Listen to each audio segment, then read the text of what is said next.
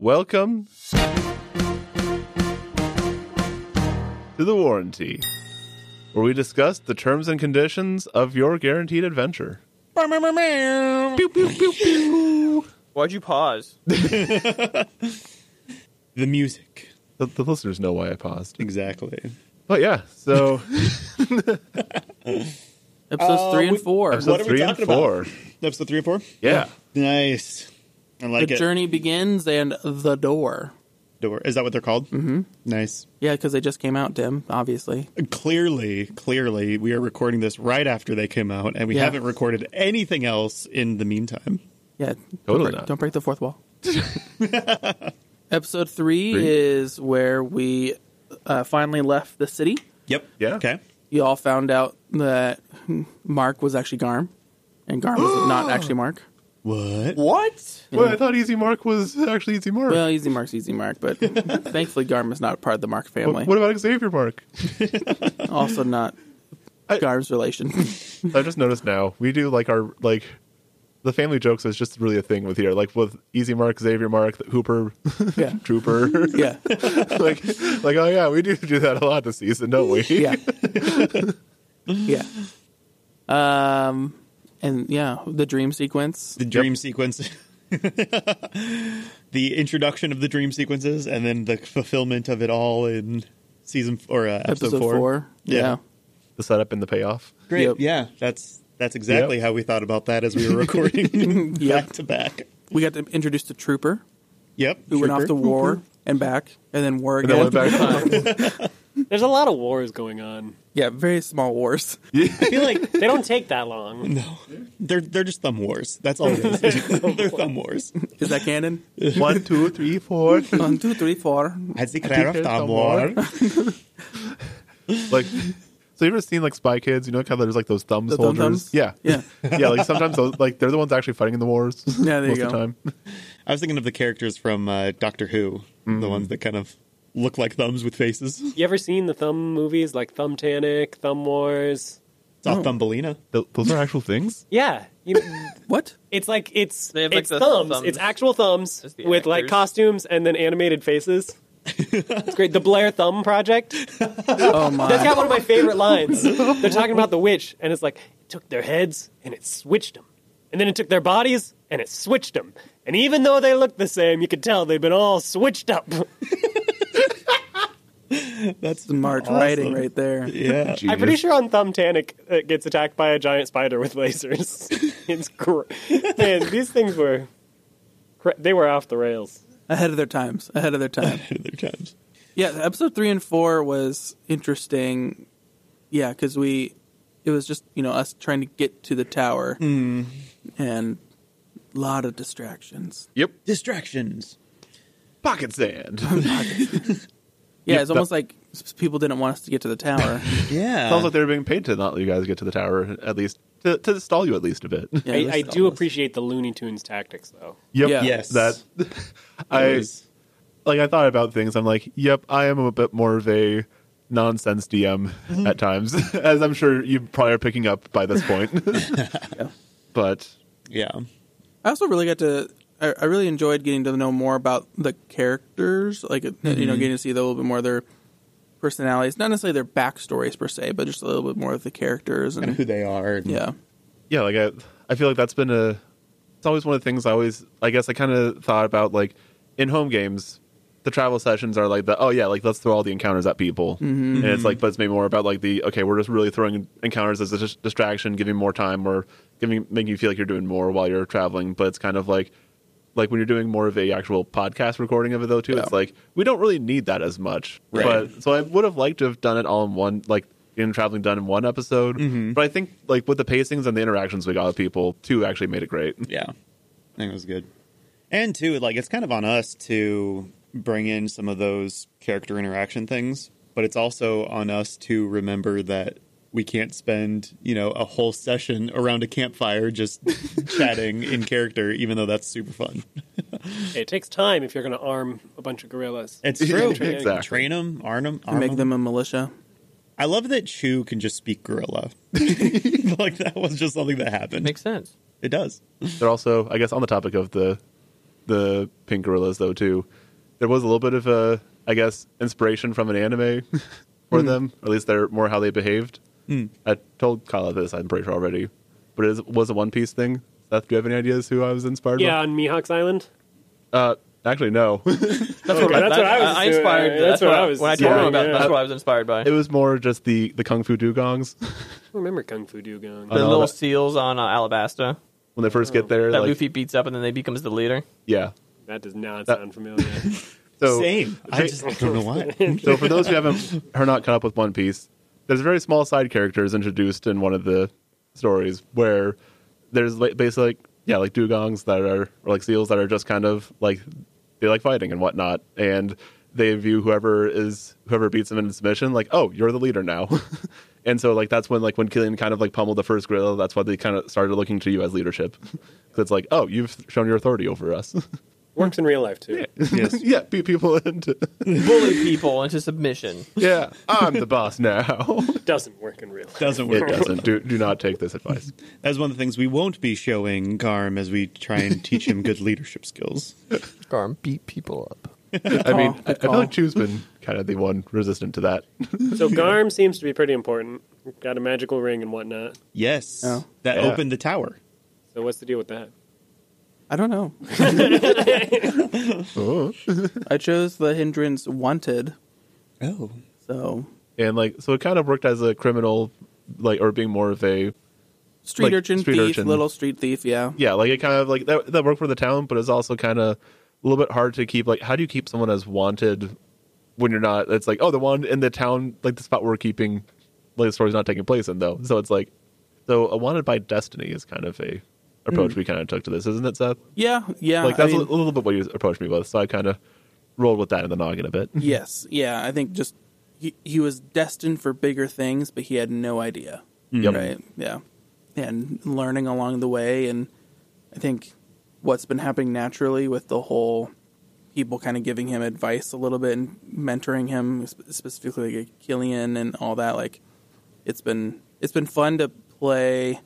It's been fun to play a person who is just learning and isn't stupid.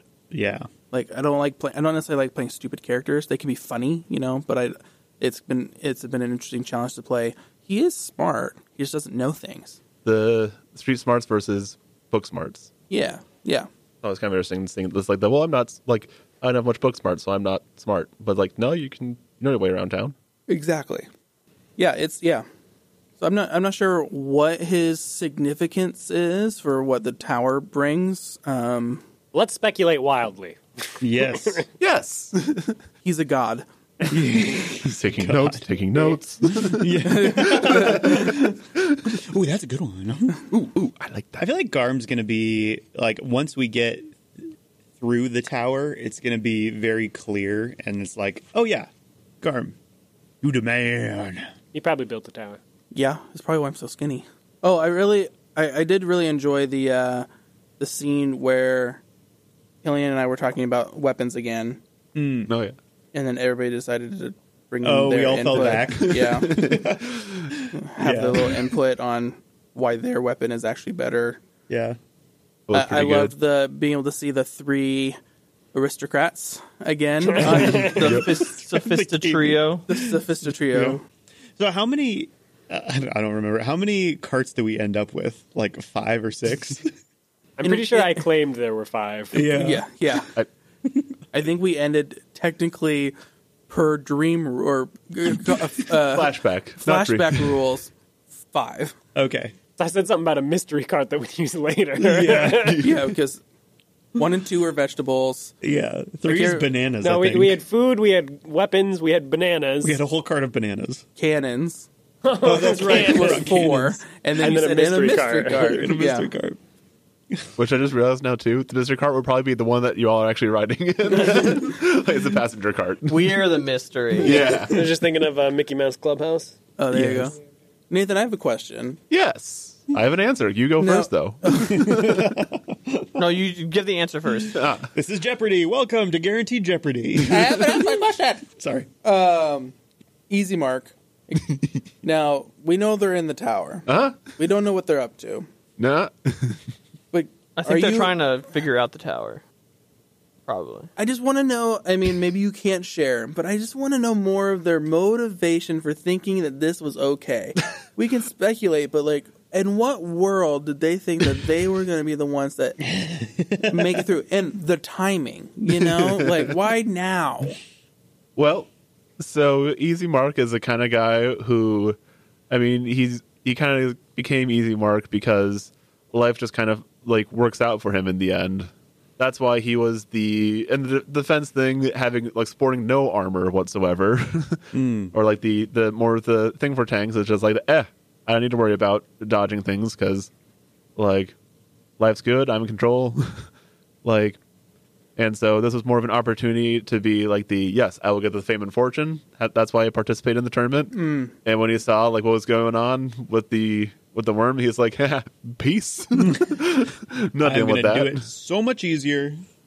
And it's like, so he's looking for the easy score, not the effort needed to make. That's why Easy Mark. Yeah. Easy Mark. And then his brother Xavier is just kind of goes along with it because he's like, well, I mean, he's not wrong. We have gone this far in life just from luck alone. So he's kind of the, like, if you were to make like the character stat sheet for him, you would have like the 5 attributes, maybe like roughly a commoner-ish, or like maybe not as much, but like he probably would have like a 6th stat of just luck, and that's like where he puts all of his skill points into. That makes sense.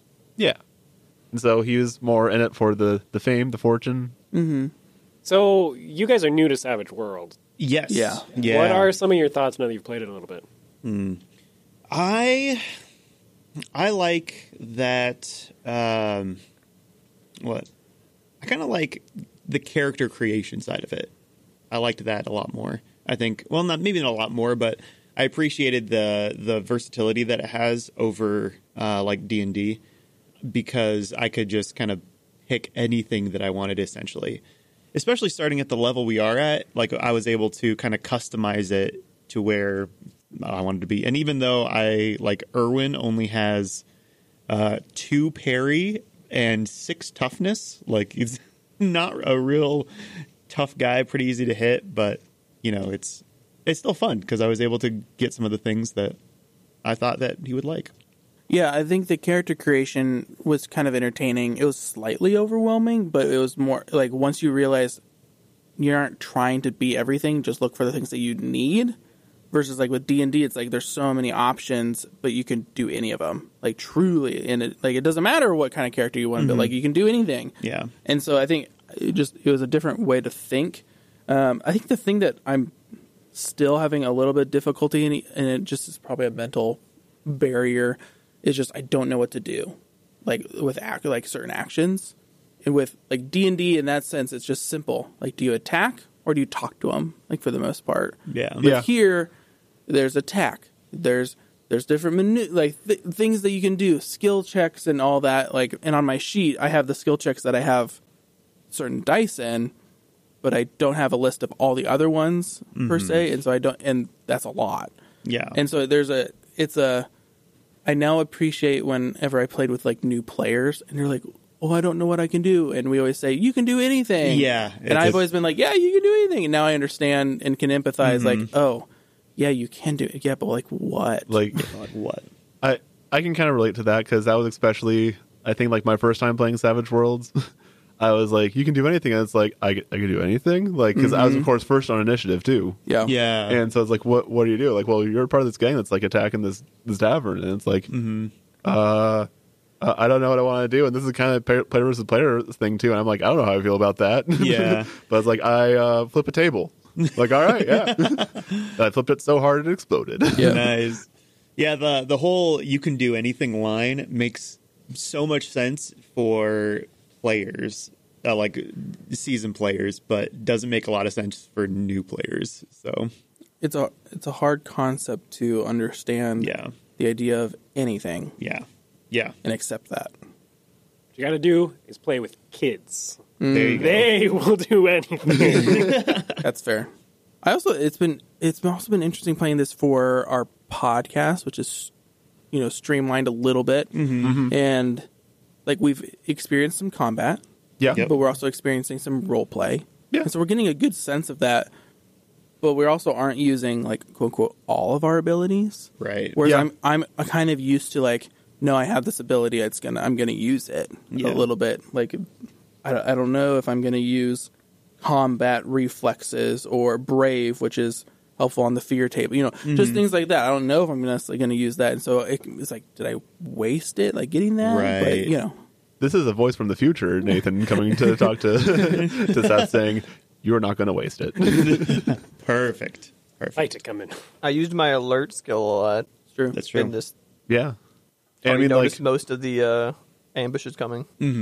and like you did use your fear thing too with the worm Sure. first, like because that was kind of like you were kind of able to keep a little more level headed with when the worm first showed up. So That's true. I kind of like for Savage Worlds, I like it had that initiative changes every round. I think even in the games that I run now, I might just introduce that and just do new initiative rolls for like D&D, because as a player, I really like that because I can either team up with new people or, you know, do different things that I wouldn't normally have thought of if I am in the same initiative side every time. So It keeps things a little more hectic. it does, yeah, which is a little bit more consistent with combat, I feel like. Hectic or organic? Both. Yeah. Because you can literally just go twice in a row if that's how the cards fall. Fair. Right. I also like the Joker mechanic. So if I am running a 5e campaign, I might just say if you roll in that 20, you can just go whenever. I really like that. It gives more player agency, I feel like. Well, basically, anyone can interrupt people, can hold their action and then interrupt them lower on. They just have to make a roll for it. Yeah. So you can interrupt someone's action with a better, like, agility roll or whatever. Gotcha. But D&D kind of has the whole reaction thing where you can like hold your action till a certain thing happens. Right. yeah, like I feel like D&D has a bit more of a set action economy. That's like is probably why having a set initiative kind of works for things, and having whereas like Savage Worlds is like a little bit more freer action economy. Because D&D also has like some classes get advantage on initiative rolls. Some Right. you get to add your dexterity to your initiative rolls, Yeah. and you get to add other stuff to that. Yeah. So it kind of makes it. Which would still, I feel like it would Harder. still apply to the new initiative rolls. But you might have a better chance But of being. you can't really ever crit an initiative when you do in D&D. And then so we had it where a guy he literally rolled a 20 on his initiative, but then everyone else rolled like in their teens and they got to go before him. He's like, "Oh, I rolled a 20. I'm going to go first." And everyone else like, "I added 5 to this. I added 6 to this, Yeah. or whatever." It's like, I so added 12 to this. Yeah. Yeah. Like, what? Yeah. So he still actually went like last, I think, in our group. I think it was like second to last. Second to last. Yeah, which almost anything else in D&D, like the natural 20 is like, oh my goodness, like it's a good thing, but except for initiative, and then it's like, Yeah. that sucks. That's fair. Anyway, I might mess around with it. Yeah, Savage World, yeah. I want to play this one again. I also personally feel like it'll be beneficial to have someone not me as a DM playing it too, because there's some things honestly I feel like it's finding how do I streamline this for a podcast as opposed to a home game. / this is my first time running it too, so I'm a little bit rusty on some things, and so I'm helpful that Seth is here to. Yeah, Which Seth? Me. both of them. I'm glad you're here. Thanks. Other Seth. Thanks, Kyle. I'm glad both Seths are here, but I'm glad we have someone who has ran it before and I can turn to with questions, especially since they changed edition since we had last played too, and he's a little bit more like there's a lot of things I think of and I'm like, oh yeah, this is how this works. That's how it used to work. It's Nathan, it doesn't work that way quite that way anymore. I think all the changes they made were basically just better. Nice. Yeah. I think they basically just dealt with all the problems in the first edition. Nice. Actually, I think that was the second edition as well. That's true. It wasn't the first. Yeah, from the previous edition. From the previous edition, yes. Yeah, I'm looking forward. I mean, one of the things that we want to do is explore other systems, ones that maybe some of us aren't as familiar with and some are, or some that we aren't at all familiar with. But I'm not afraid to revisit some other ones again. Yep. So I think, like I know Guthrie is excited to play Pathfinder sometime. Like I'm excited to play Pathfinder at some point. Number crunchy. Yeah, I mean, Sort of. it But can be. Yeah, I would actually say I haven't played Pathfinder 2nd Edition yet, but after reading it, I think it is much more intuitive than 5th edition D&D.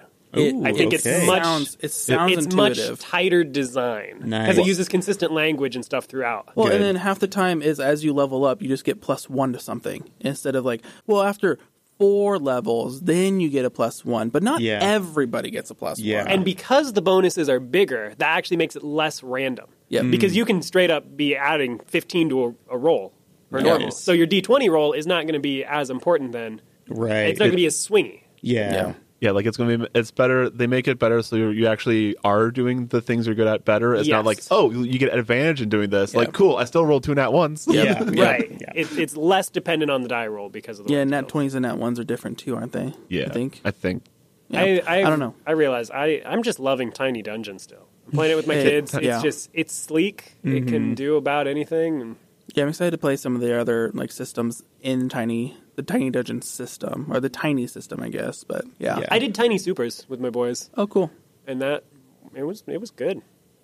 My 4-year-old accidentally made a character that was virtually unkillable. He had so many defensive powers and healing abilities. Nice. I straight up would have had to do like normally in Tiny Dungeon you do like 1 damage on an attack. I Yeah. needed to do like 3 just to even have his health go down. Oh, wow. So you basically like he did to you what you did to me with Killian. Hey, the apple doesn't fall far from the tree. Full circle. And then if I did make his health go down, it healed the next turn. All right. So yeah, I think this has been a good talks.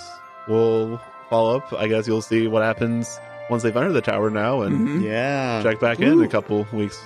Yeah. Yeah. That'd be fun. Gonna try to do another one after the next 2 episodes. Yep. Yeah.